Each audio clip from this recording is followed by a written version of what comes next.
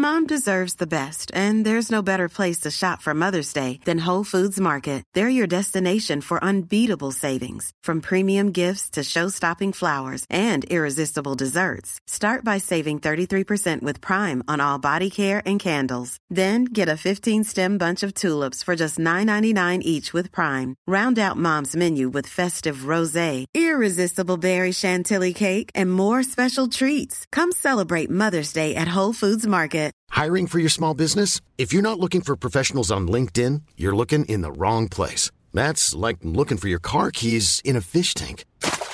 LinkedIn helps you hire professionals you can't find anywhere else, even those who aren't actively searching for a new job but might be open to the perfect role. In a given month, over 70% of LinkedIn users don't even visit other leading job sites. So start looking in the right place. With LinkedIn, you can hire professionals like a professional. Post your free job on linkedin.com/people today. Ryan Reynolds here from Mint Mobile. With the price of just about everything going up during inflation, we thought we'd bring our prices down. So to help us, we brought in a reverse auctioneer, which is apparently a thing. Mint Mobile Unlimited Premium Wireless. How to get 30, 30, bit to get 30, bit to get 20, 20, 20, bit to get 20, 20, bit to get 15, 15, 15, 15, just $15 a month? Sold! Give it a try at mintmobile.com/switch. $45 up front for 3 months plus taxes and fees. Promo rate for new customers for limited time. Unlimited more than 40 gigabytes per month. Slows full terms at mintmobile.com. Hey everybody, this episode of the podcast once again brought to you by my friends over at velojerseys.com. Commitment to design and produce the finest cycling and coolest retro stuff you can ride, climb, and excel in style. Dedicating themselves to providing you with the best materials, quality, workmanship, along with bringing back the memories of your first heroes. You guys, if you haven't been to velojerseys.com, you gotta go. I have been wearing their stuff. I honestly have. I have been wearing their stuff. I'm actually, it's really comfortable. I did a mountain bike race a couple weeks ago in the Molteni jersey. It was so freaking cool.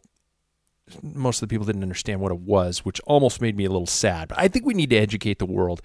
And they've got Koss, they've got Molteni, I've got a Chilo kit. What else? PDM. There's a Renault jersey that is absolutely brilliant. If you have been in this sport like I have for a good amount of time, if you're passionate about it and you know the history, check out velojerseys.com, you guys. They've got some really cool stuff. Put in Patrick Filler. Not Pack Filler, Patrick Filler, and you will get an additional 15% off your order. Get over there and buy that stuff from them. Thanks to Velo Jerseys for being a part of the show. Let's get to it, shall we?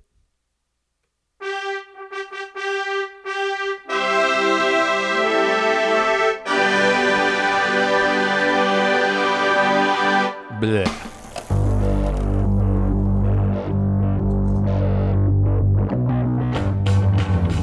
Oh, gotta switch glasses. I bought these new glasses, you guys, and they fit crooked on my face. I think I'm gonna have to send them back. They're really pissing me off. They're nice, they're really cool looking, but they just sit just awkward enough on my face to really piss me off. I'm gonna apologize right now. I'm in kind of a bitchy mood. Welcome to the podcast that actually practices what it preaches. The Pack Filler Podcast. I'm Pat Bulger in the Pack Filler Studios. That's right, you guys. I'm actually being consistent with my training. No, really. I've been getting some long rides in. I've been doing a weekly mountain bike race for fun. I haven't been racing on the road, and I don't know why, but I haven't. I did get out on Saturday, this past Saturday, and did a good 80-mile ride in the high winds. And I actually felt good. Not only during, but afterwards, and even the next day. I went for a short spin. You know, you expect to have those super, super heavy legs. I didn't. You guys, I didn't. Everything's coming together. Oh, it's going to be so great. Although, you know, with my luck, here's my pessimist coming out. Something's going to probably go wrong now. I'll probably hurt my back or my neck like I did earlier this year, or pull some sort of unknown groin muscle that, you know, nobody knew existed until I heard it. How'd you do it, Pat? I was pooping or something like that. And you can't go into the doctor and tell him you hurt yourself pooping. My doctor just looks at me sometimes and just kind of, dude, I don't know what's wrong with you. Oh, only June and July are left for my Leadville preparation here. I'm getting a little bit nervous. I will admit that today's interview didn't help out much. And and I think it might have put a little gasoline on the fire of my paranoia and my fear. And you guys, today's interview, I will talk about that here shortly. Before I do, actually, you guys got to excuse me for today's episode. I'm actually going to get a little serious. I know. I'm sure you guys know about the recent incident involving 5 riders in Michigan being struck while killed on a group ride. I've got the article up here. 5 cyclists killed and 4 more injured after a group of riders struck by a pickup truck. They were in a group ride of some sort. Guy was driving incredibly erratically and took them out and killed 5 of them. And I'm sure you guys know about the recent shooting spree in Florida. Just happened, as I'm recording this, just happened about a day ago. And I'm sure you guys know about the political fallout happening in this country right now in the United States. For those of you who's overseas, congratulations. For those of you here in the States, you probably feel what's going on. You can't turn on any type of media right now without risking the chance of being so fucking depressed. You just sit on the couch, cry, and drink yourself into oblivion. The fuck is going on? Is it just me, or are people really stupid, mean, and bitter these days? Is this the coming of the apocalypse? When are we going to see the first major sign of the apocalypse? What do you think that will be? Yeah, I know what you're thinking. And you're probably thinking it's in November. What will that first major sign be? Personally, I think it's already here. I think it's those fucking long socks that people wear in road races. I saw photos from a local crit here last week, and a guy was at the front of the peloton in those knee-high fucking socks. That's got to be a sign. That and the e-bike. And people not waving on rides. People haven't been doing that. I've been waving. I'm about to actually lose my shit on cyclists who don't wave back. I'm going to turn around, chase them down, come up alongside them and go, hi! It's just as loud as I fucking can in their ear. Oh, God. I'm really grumpy and grouchy is now grunchy, in case you wanted to know. What was that? 3? I got 3 signs of the apocalypse right now. If you pay attention to your Bible, there's only 7. So keep your eyes open. We might very well be on the way. If this is the end, I want the apocalypse. By the way, I'm just saying this now to be more like Turbo Kid, the movie, than Mad Max. I've seen both movies. If you haven't seen Turbo Kid, it's got some cycling references in it. You should watch it. It's very funny. So I don't know. I mean, I'm my time on social media lately has been reading posts about death, about anger with our government, and about lack of information. I don't know. You guys, I know this may sound cheesy. Do you humor me with something real quick? I'd like to hold a quick moment of silence for the riders in Michigan and those people in Orlando. I don't know why. I just feel it might be, it's nothing. It's not like I'm doing anything. It's not like I'm making a difference. And that's what bothers me, I guess, the most. So, let's hope those deaths weren't for nothing.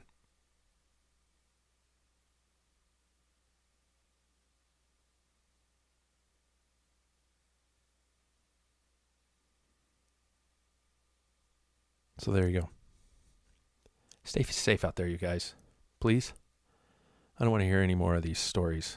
I want to be funny in podcasting. And I'm not doing a very good justice to probably my interview today, but I'm going to use the material from today's interview for something that's bigger coming up down the line.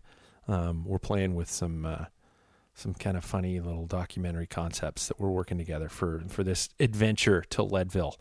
And hopefully you guys will get some laughs over that over the summer at my expense. So yeah, there we go. Sorry I was so depressing there. You guys, before we get to the interview, let's say thanks to Cool Water Bikes again.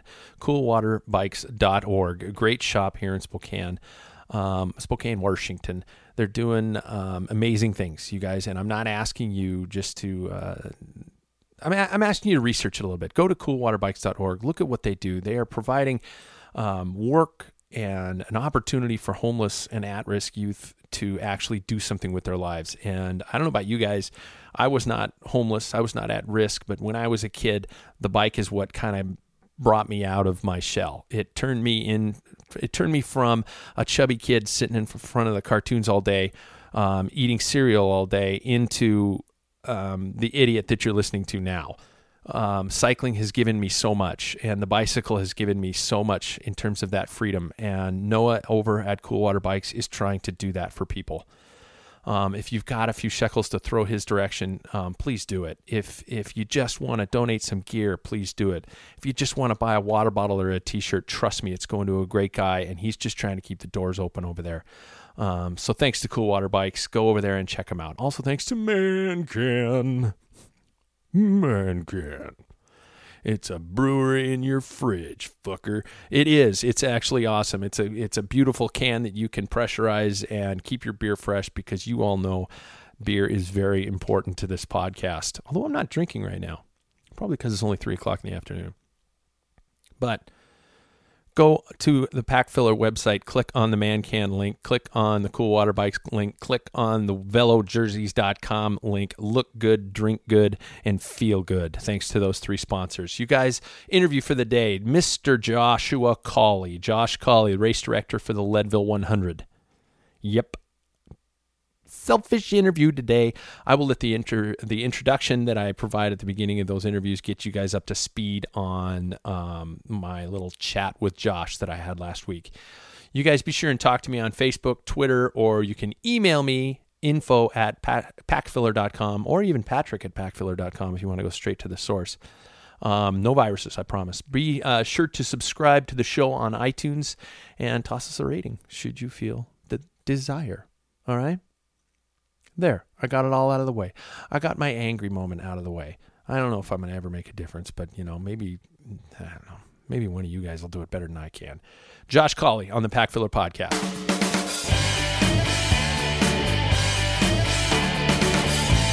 Okay, everybody, today's guest is a selfish one. As you may know, I've found myself staring down the barrel of what I consider an ultimate challenge in the form of the Blueprint for Athletes Leadville Trail 100 coming up in August. Legendary race, 100 miles, insane altitude, all in one shot. What better way to get behind the scenes than talk directly with the race director himself? Hey, why not? Welcome to the show. Let's talk to Josh Colley. How are you, man? I'm doing great, Patrick. Good to be on the show. Thank you. Hey, let's get a concept here. Leadville's basically, at least in the cycling world, become synonymous with this race. The town of Leadville, where you reside, and when people think incredible mountain bike racing, they think of Leadville. What kind of a history do you, in your knowledge, do you know of the event, and how did this all come to be? Absolutely. I moved to Leadville in 2000, so I've been a resident for 16 years now, and immediately found out about the races and jumped in the next year. So my first year racing was 2001, and I did it again in 2006. I've known Ken and Mary Lee, the founders of the race, ever since, and I still see them on a weekly basis. They come into the office and say hello, and we chat. We talk about, keeping everything, in line with history. We don't want things to change too much, and we definitely want to keep up with the times and make everything current and valid, but we also don't want to lose touch of what Leadville's all about, and that's history and family, and, the course speaks for itself. I think the monster, it's going to treat people however it treats them. Some people have great times at that elevation, and some people have trouble. So you kind of never know what you're going to get. It's an ultimate equalizer. And was there a reason for it to actually come into its fruition when it started back?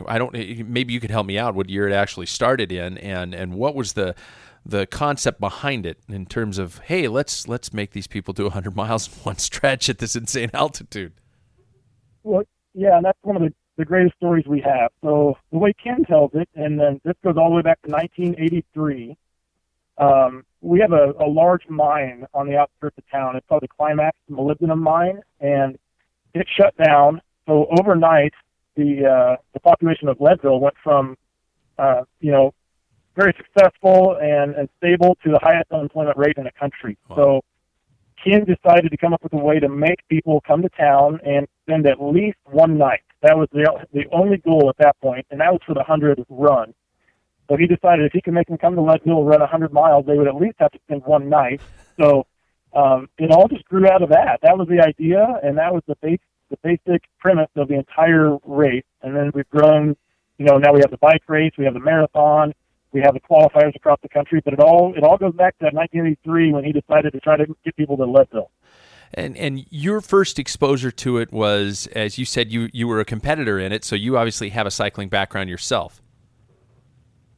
I did, yeah. I moved out right out of college. I'm from Kansas, so I had been doing races back there, and when I moved to Leadville, that was a natural thing. All the locals talked about it as something you had to do, and I jumped in immediately and never looked back. And so what was the process there from becoming a resident of Leadville, a competitor in the event, up to the point where, holy crap, I'm now the race director? Yeah, I mean, it was interesting. I had a sports management degree from college and hadn't really used it for 10 years. I had done other trades and just decided I was ready to get out of the trade. I was kind of getting beat up, and your body kind of really takes a toll on you after a while, hucking around tools all day. So there just happened to be a transition with Lifetime Fitness buying the events from Ken and Mary Lee, and there was a position open, and I jumped in there and took it, and now we're 6 years later. Wow. Was there a learning curve involved, or was it a pretty good transition for you? Well, yeah, there's definitely a learning curve because, the advantage I had was being a local and kind of knowing some of the politics that go on in a small town and knowing how to, keep the boat righted and keep it going in the right direction and still bring what Lifetime wanted to bring to the table, which was just, some incredible upgrades, some different sponsors and things like that. And the athlete experience was still number one priority. And I'm hoping I'm doing a service to all the athletes who come to Leadville. We want them all to feel like family and know that they've gotten a top-notch experience under their belt after they've crossed the finish line. Well, you talk about Leadville itself, and you've used the word family a couple times. Being a small town and having all these people just converge on it. And for me, for someone who's never attended the event, how would you describe the community and everybody involved there? Well, it's interesting. An athlete that comes to experience the race probably doesn't feel it as much as the crews. So if you're bringing 2 or 3 people to help you get through the race, and they're the ones trying to drive down the county roads and get to the aid station location, they're the ones that feel more of the pressure because the infrastructure there for the crews is difficult. We're set up to house 4,000 people, and all of a sudden on race day we've got closer to 10 to 12,000 people in town. So the athletes will probably never know the difference, but it's more your folks helping that'll tell you about it afterwards. Now, our county does a great job. I mean, the search and rescue teams and the sheriff's department and the Leadville Police Department, I mean, they take care of it so well. Then we also have an additional medical staff that's just race-based. So everybody at the aid stations is a different, separate race medical team. So, we have to come at it from all different angles because you never know what could happen. Yeah, absolutely. So I've been applying to the lottery a couple of years in a row, and I've always been saying, I'll throw my name in. I'm probably not going to get in. Yada yada yada. Now, oh God, I'm in. I got to get my button gear. When was this lottery process established, and what is the number of participants that you guys allow into the race? Right. So the lottery. I mean, I was putting in for the lottery way back when I first started in 2001. Okay. And back then it was different. It was a paper. You mailed in your little slip. You waited for a couple of months, and just hoped you got the invite back with a big packet full of all the information you needed and your race bib and everything. So the only really way that process has changed is just it's all online now. Same thing though. People put in for it, and then they're all waiting for that January 15th day or whatever it is that we post for the announcement. And, I mean, Facebook, social media is just blowing up at that point with people getting either the accept or the decline letter. And basically what I shoot for is right around 15 to 1,600 folks to actually show up. So our Forest Service cap is quite a bit higher than that, but at this point, I'm just very cognizant of keeping the experience top-notch. So I don't want to overcrowd the course. I can imagine.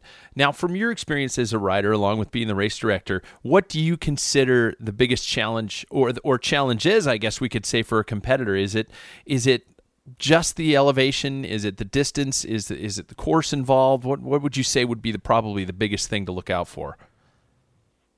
Well, for me, I lived in Leadville for a year before I did it the first time, so I'm kind of skewed probably on the elevation question because I was acclimated heavily by then. Yeah. And, at this point, living there 16 years, that's kind of a non-issue. You just learn to deal with how it feels to be at that elevation. For me, it was the distance. Being on the bike for 8 hours and 40 minutes that year, your shoulders hurt, your feet hurt. Everything just kind of gets to the point where you're ready to get off of that bike. Now, as soon as you come around the corner on the boulevard, 2 miles from the finish, you can hear the PA, and, your family's waiting for you, and everything's going to be good in a little bit. Then it all makes it worth it. Everything's fine. The pain goes away. But for me, it was just the duration on the bike. So we have leaders finishing around that 6-hour mark, and there's also an award for what I categorize the humans who try to finish it under 12. You obviously are dealing with a large array of abilities. Do you find that is it that spread out in terms of abilities, or is it just it's that difficult of a thing, and we have these superhumans who are coming and doing it that fast? Well, we definitely do have some of those superhumans and their World Cup guys, coming from Europe, along with Todd Wells and the other handful of Americans here that, just go out there and rip it. The course fell under 6 hours this year. We didn't ever think that would happen. We thought when Levi Leipheimer set the record, it would last for 20 years, and man, we were wrong. So, it's very interesting. The people coming in 12 hours and just doing all they can to get in that 12-hour cutoff are amazing, amazing athletes. We always look forward to those folks towards the back because they've been out there working their butts off and doing everything they possibly can. Yeah. And they put in just as much time as everybody else training for it, so everybody's in a different position. And one of the beauty things about Leadville is it's an every man's race. You don't have to pre-qualify somewhere else. You can get into the lottery. This can be your very first ultra-endurance mountain bike race if you wish. And I think there's something to that. I think people appreciate that. Where does the graph fall in terms of most people finishing? You have a specific time window in which you get the bulk? Absolutely. If you look at the 30-minute window, the heaviest window would be between 10 and a half and 11 hours. Really? That's when they are just bumper to bumper coming in. Really? Okay. Yep. See, I'm flying blind here, so this is my little inside information here that I'm getting from you. Now let's talk a little bit about preparation. Okay, for example, I live at about 2,000 feet. I know there are a lot of listeners to this program who are higher or quite a bit, probably even lower than that. What do you think is the best way to prepare for something like this?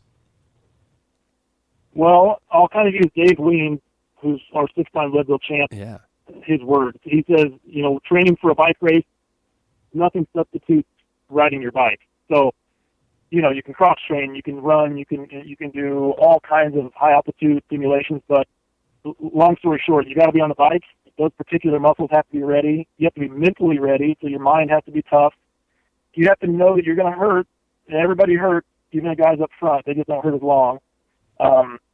So I would suggest if you have some hills at least, you're not going to feel the elevation training where you are, but at least get the feeling of long time going uphill, because that Columbine climb is just relentless. It goes on forever, and there's never a flat spot or a downhill, all the way up through all those switchbacks up above tree line. So if you could get used to just, pressure on the pedals, not getting much of a break, that's kind of what you need to be practicing. Now, in terms of altitude acclimation, when do you get riders coming? I've heard of people coming multiple times throughout the year. I have heard friends saying sleep in one of those expensive tents. I've seen a horrible joke that they now have these masks you can buy at the store that are basically slow the air going into your lungs. How can we get ready for that? So there's basically two schools of thought, and one is get up as early as you can. I mean, it's really unbelievable that we already have athletes in town right now. Wow. The snow's not even melted in Leadville yet, and they are here for the entire summer. They're taking it that seriously. And Patrick, these aren't the pros. I mean, these are the guys that are honestly shooting for an 11-hour finish or a 10-hour finish or a 15-minute advantage over what they did last year. That's how serious people are, and it's really, really compelling to know that they go to that distance. Now, obviously, for the normal Joe who can't just take off from work and leave their family for 3 months, the idea is it's either better to come, 7 to 10 days out and hope that your body does a good job of adjusting, or wait until the absolute latest that you possibly can, which would be, like Friday afternoon, and don't let your body go into that adjustment period and get through the race, and then you'll probably start really feeling the effects of the altitude. Wow. To me, it's a little sketchy to wait that long. Yeah. I mean, there's not very many people that go that route. That's really taking a chance. That's throwing oh my God. That makes me nervous, especially when I hear that there are people up there for that long. I'm thinking of coming maybe like 5 days before or something like that. But yeah. Yep. Now when you do get up, like they say, drink plenty of fluids, take it easy that first day. Maybe go ride somewhere a little bit lower, either in Summit County or in Chaffee County, which are not far from us, 20 miles away, but the elevation there is 7,000 feet rather than 10,000. So sometimes it's good to step your way up to Leadville. Oh, man. Now, how about gear? I've read articles and heard from people stating specific bike setups. A hardtail bike is the steed of choice from some people. Some people completely disagree with that. There's never been a faster or easier way to start your weight loss journey than with PlushCare. PlushCare accepts most insurance plans and gives you online access to board-certified physicians who can prescribe FDA-approved weight loss medications like Wegovy and Zepbound for those who qualify. Take charge of your health and speak with a board-certified physician about a weight loss plan that's right for you. Get started today at plushcare.com/weight loss. That's plushcare.com/weight loss. plushcare.com/weight loss. Life is full of awesome what-ifs, and some not so much, like unexpected medical costs. That's why United Healthcare provides Health Protector Guard fixed indemnity insurance plans to supplement your primary plan and help manage out-of-pocket costs. Learn more at uh1.com. If you have the means to show up to Leadville with a lightweight, full suspension, 3 to 4 inch travel cross-country bike, you can't go wrong. Yeah. A hardtail is going to be just a tad lighter, and I understand the idea of it, having a little more energy transfer, but there's a lot of rocks on that course. And on your way back to home, it starts rattling your cage a little bit on that hardtail. So if you're used to ride the hardtail and you've already been on one for years and that's your thing, then heck yeah, go with it. But if you can get into a, 23, 22-pound full suspension bike and you're not going to be disappointed. So that little bit of cush really goes a long way at the end. Yeah. How about any other gear, or obviously, the repair materials and things like that. But, in terms of fueling, in terms of water, how much stuff like that should a rider be carrying with them? When I got to the hundreds, I wouldn't wear a Camelback just because I didn't like the weight of it on my shoulders for that long. So I would definitely have 2 bottle cages on the bike, and I would force myself to get through both those bottles between every aid station. Yeah. And just, if you're not doing it, your crew has to be able to tell you that this is so important. You're going to lose your race in the last 50 if you don't start paying attention to that. So fluids, tools anymore. There's so many ways to put tools on bikes. They've got those nice little packs that can bolt on under your water bottle cage.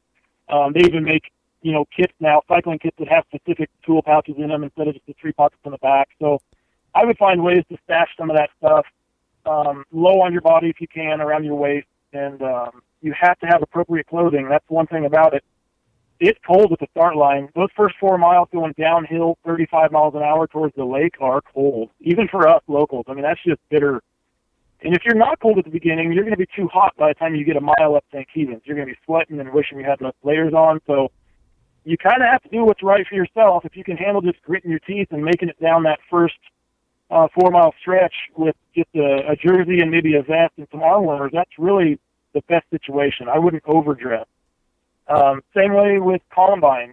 You've got to take a raincoat to the top because less likely you're gonna get rained on up there, and once you get wet on top of above tree line, it's nasty. So, a raincoat anymore weighs nothing if you get a nice cycling specific one. So I would shoot for that for sure.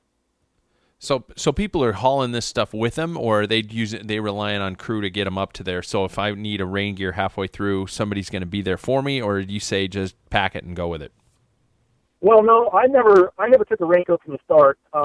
In fact, I would pull my arm warmers off after that first aid station, and at Pipeline, I would just drop all my extras and get rid of it all, and then make it through that flat section, pretty much down Pipeline, all the way to Twin Lakes, and that's where at Twin Lakes I would pick up anything else I thought I would need. If there was a big black, mean-looking cloud with, thunder rumbling off in the distance, I would grab my arm warmers back and maybe grab a head warmer and grab the raincoat. I never really worried about my legs. They were hurting for other reasons. I wasn't worried about weather making them hurt. So how about strategy involved? I've had friends who've done it who've said, oh my God, I got too excited at the start, went way out, really hard out at the start just because everything was so energetic, and then it screwed me for the end. Is there a specific type of strategy you recommend riders do? Well, you just nailed it on the head. If there's one place that tears people up, it's St. Kevin's because it's such a huge vibe at the start.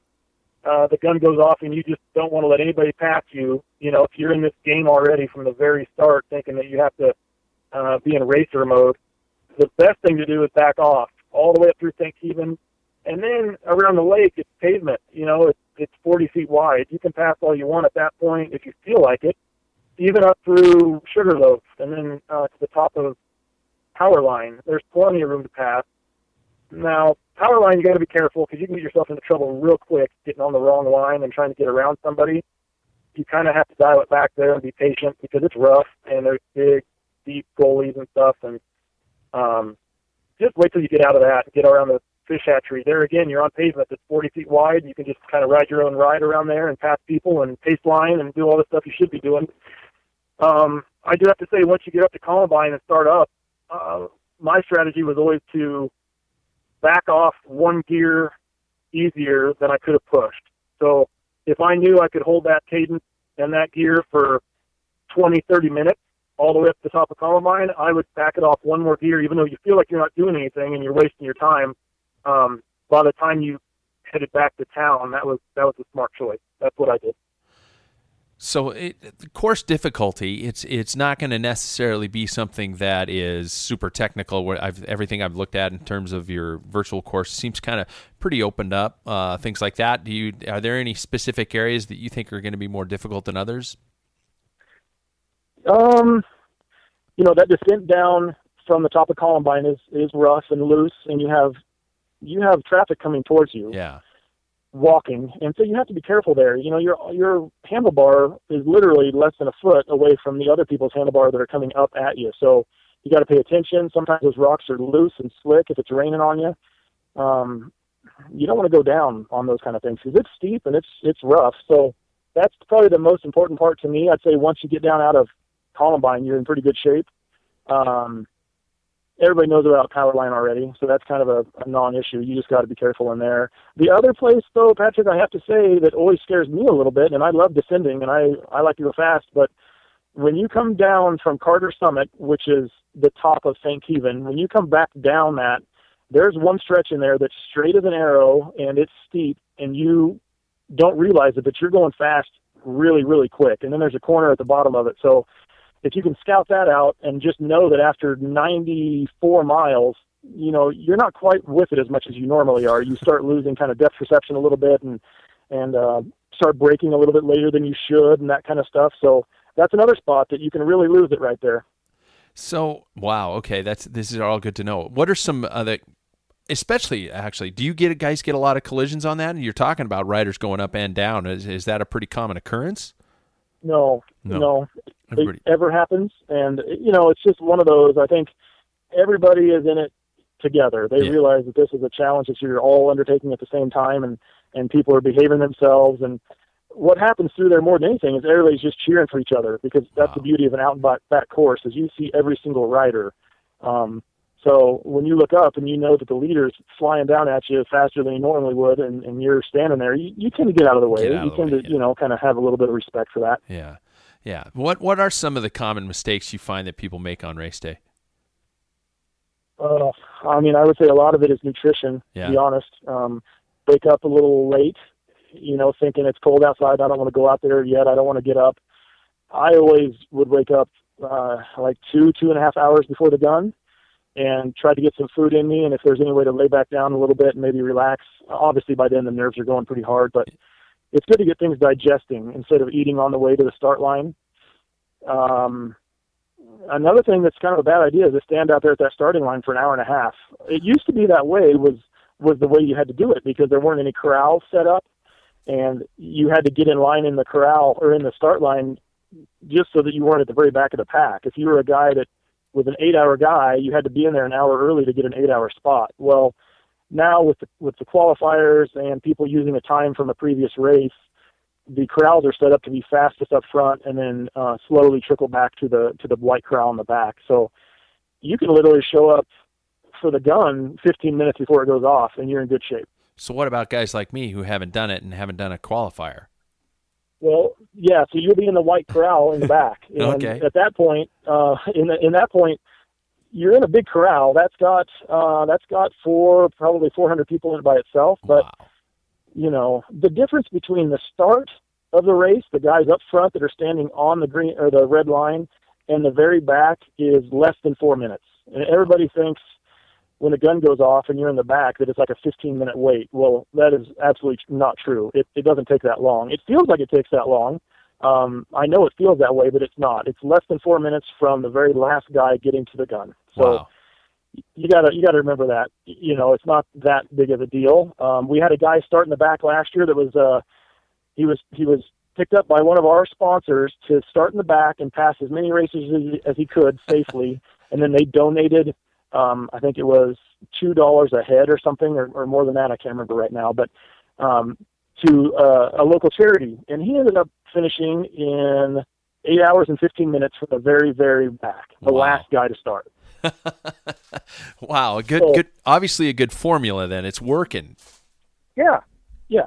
That's awesome. So, where am I? Oh, yeah, the event obviously a huge success, and I talked to a lot of people involved in bike racing and different types of events and things like that.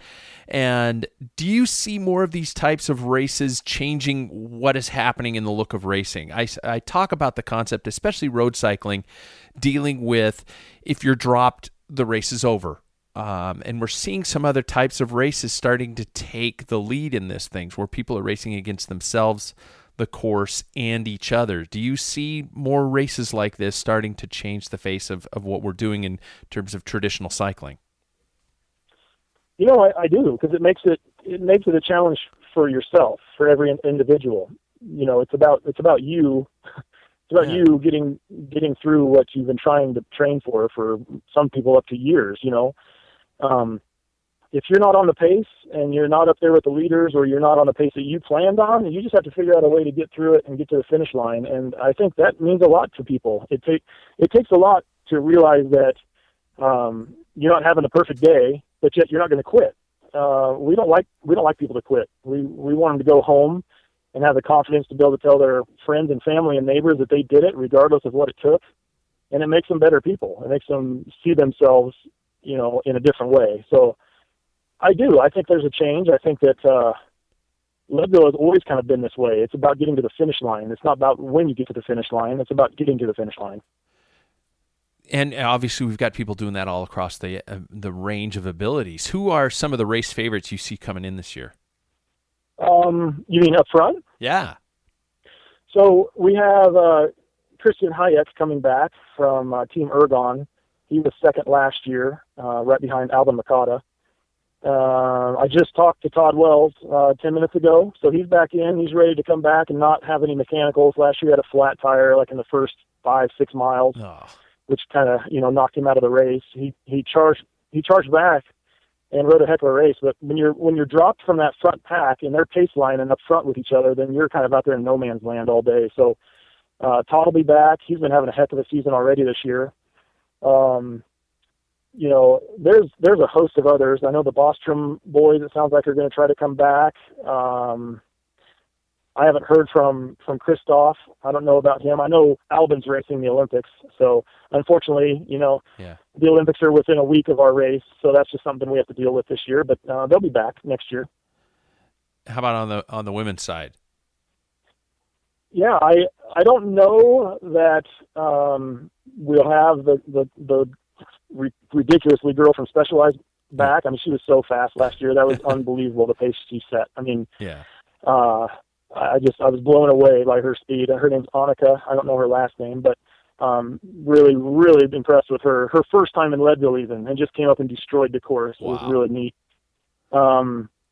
After that, one of my biggest things I'm looking forward to are the two guys that are still shooting for every year. I mean, we have Todd Murray.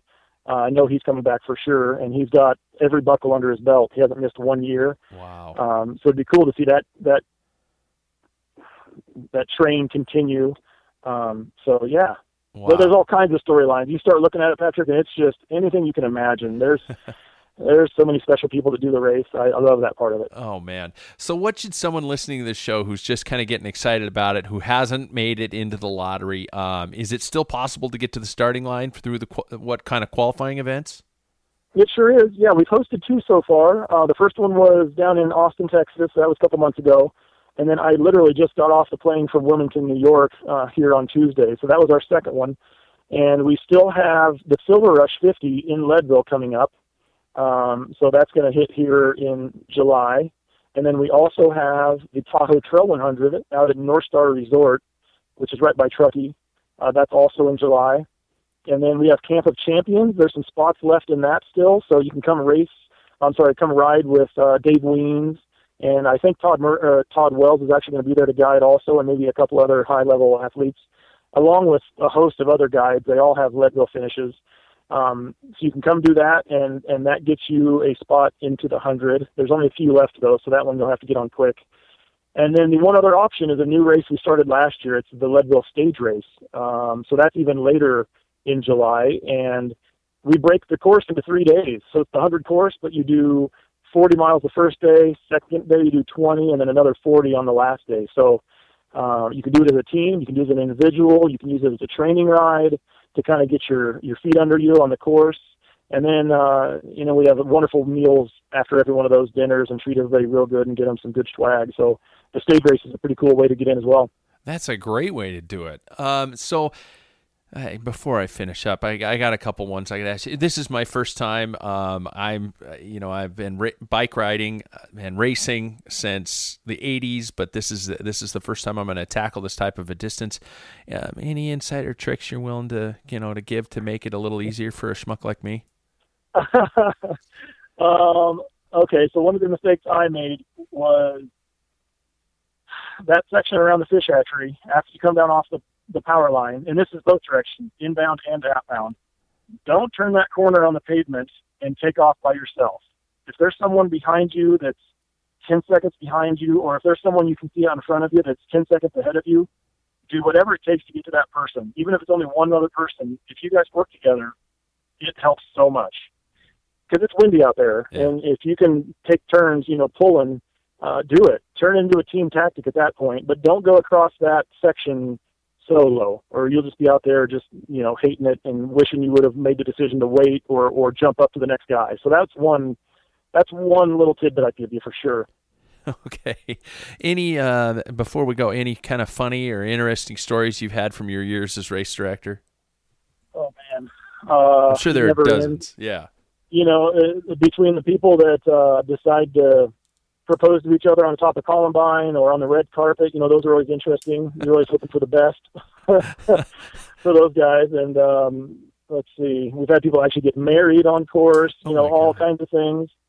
I've had guys email me the morning of the race at like 5:45 asking if they have spare parts, like literally emailing me asking if there's a derailleur available and stuff like that, which, if I could get it to them, I would. But at that point, I'm kind of busy and I'm getting ready to shoot the gun, and I've kind of lost, I've lost being able to do much for an individual at that point. But we do have good support at the bike shop. They're open early, and if people have mechanicals, they can definitely get into Cycles of Life and get some parts. But, those are just kind of the things that stick out to me. Oh God. And I've been the announcer at multiple races. I've been on the race director side of it. And sometimes you just got to either you go crazy or you just have to laugh it off. So I'm sure you probably have plenty of ones that you could share, but you'd probably get in trouble for it. You are absolutely correct. Yes. Well, right on. So before we go, if like you said, there are other events coming up, where can people find information on those and get their name on a starting list? Yeah, absolutely. So it's LeadvilleRaceSeries.com, and pages live off of that one. So you can go search through there, and if anybody wants to become a lead man, which is someone that does every event in one season, that starts this next weekend in the marathon. So you have to jump into the marathon and then do one of the two Silver Rush 50s, either the bike or the run, and then you would jump into the 100 bike, and then the 10K the next morning, and then the 100 run the following week. So there's always that challenge waiting for you too, if anybody wants into that. You're kidding me. Yeah. About 100 people do it every year or start it, and then finishing rate's about 40%. So those guys are tough, man. Those guys and girls, they know what's up, and they push themselves harder than anybody else through that whole season. It's 282 miles total. Oh my gosh. Okay. Now that just almost pisses me off that somebody's that insane to do something that strong.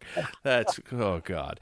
Well, Josh, listeners don't know that you and I tried a couple times to make this happen, and life gets in the way and all that kind of stuff. And I'm so thankful that I finally got to talk to you and get this going. I'm training my butt off trying to make sure I'm ready to go, and hopefully things will go well when I see you in August. Oh, I can't wait. It'll be so much fun.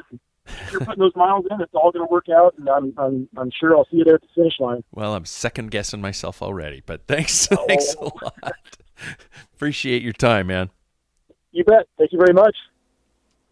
So there you go, Josh Colley, Leadville. Some people are down there already. I am so screwed. I'm not racing to win, but they're down there. Down, like, listen to me. They're south of me, so I guess I could say that down there, but they're up there already. They are up there. Oh, my God. There's so many more questions I could have asked that would have been extremely selfish in manner. Like, what kind of food are they going to have? All that kind of stuff. Oh, shit. I got to start. I got to up the training even more. You guys, what the hell have I got myself into? Some of you guys have done it out there. Send me your tips, all right? As I've said earlier, and I think I teased about it in the outset of the show, that we here at Pack Filler Productions realize that sometimes you like laughing at my expense. And so we have decided to put together some little webisodes, video mini documentaries of the process between now and the end of Leadville. Think of it as, hell, if Pat can do it, I can do it. Right? If I can ride it, if I can complete in the event, and I said complete, I meant to say compete, but I actually, it was right. Just complete. If I can finish the event with a shred of human dignity and bowels intact, you can probably do it yourself. And so we thought we'd put together some little video documentaries of these types of things between now and towards the end of August, after the race. We'll have the last episode up. So throw me what you think. Throw me challenges. Throw me all those kinds of stuff. I've already had one listener send me a challenge in the form of preparation for Leadville, and one of the episodes is going to consist of a overnight trip where I just leave from the house. I'm going to ride 100 miles away. I'm going to camp someplace for the night. I'm going to ride 100 miles back the next day, and we'll see how horribly that goes. So that's just kind of one of the things, is a little teaser of preview of coming attractions. It's great talking to Josh. I'm going to be talking to a lot more cyclists. Things are starting to line up. It's cyclists' busy time of year, but hopefully we'll keep the episodes coming. Sorry about the gap there in the last couple episodes, since I was able to talk to Allison Dunlap, which is a great conversation with her. And there was a little gap, I understand, between the episodes, and that was just because I was trying to line up the interview with Josh. Josh has a life. He has a job, heaven forbid, and so it took a little bit of time for me to get him on the line, and we've got a couple more really cool cyclists we're working on talking to, so stay with us, all right? Thanks, you guys, for listening to the show. Thanks for tuning in and sending me your thoughts. Patrick@packfiller.com. I think I said at the onset of the show. Follow us on Twitter, Facebook, all those wonderful things. Hell, I even got an Instagram. Oh, shit. We'll talk to you guys next week. Hi, I'm Daniel, founder of Pretty Litter. Did you know cats tend to hide symptoms of sickness and pain? I learned this the hard way after losing my cat, Gingy. So I created Pretty Litter, a health monitoring litter that helps detect early signs of illness by changing colors, saving you money and potentially your cat's life. Pretty Litter is veterinarian developed, and it's the easiest way to keep tabs on your fur baby's health right at home. Go to prettylitter.com and use code ACAST for 20% off your first order and a free cat toy. Terms and conditions apply. See site for details. Mom deserves the best, and there's no better place to shop for Mother's Day than Whole Foods Market. They're your destination for unbeatable savings, from premium gifts to show-stopping flowers and irresistible desserts. Start by saving 33% with Prime on all body care and candles. Then get a 15-stem bunch of tulips for just $9.99 each with Prime. Round out Mom's menu with festive rosé, irresistible berry chantilly cake, and more special treats. Come celebrate Mother's Day at Whole Foods Market. Imagine the softest sheets you've ever felt. Now imagine them getting even softer over time. That's what you'll feel with Boll & Branch's organic cotton sheets. In a recent customer survey, 96% replied that Boll & Branch sheets get softer with every wash. Start getting your best night's sleep in these sheets that get softer and softer for years to come. Try their sheets with a 30-night guarantee. Plus, get 15% off your first order at bollandbranch.com. Code BUTTERY. Exclusions apply. See site for details.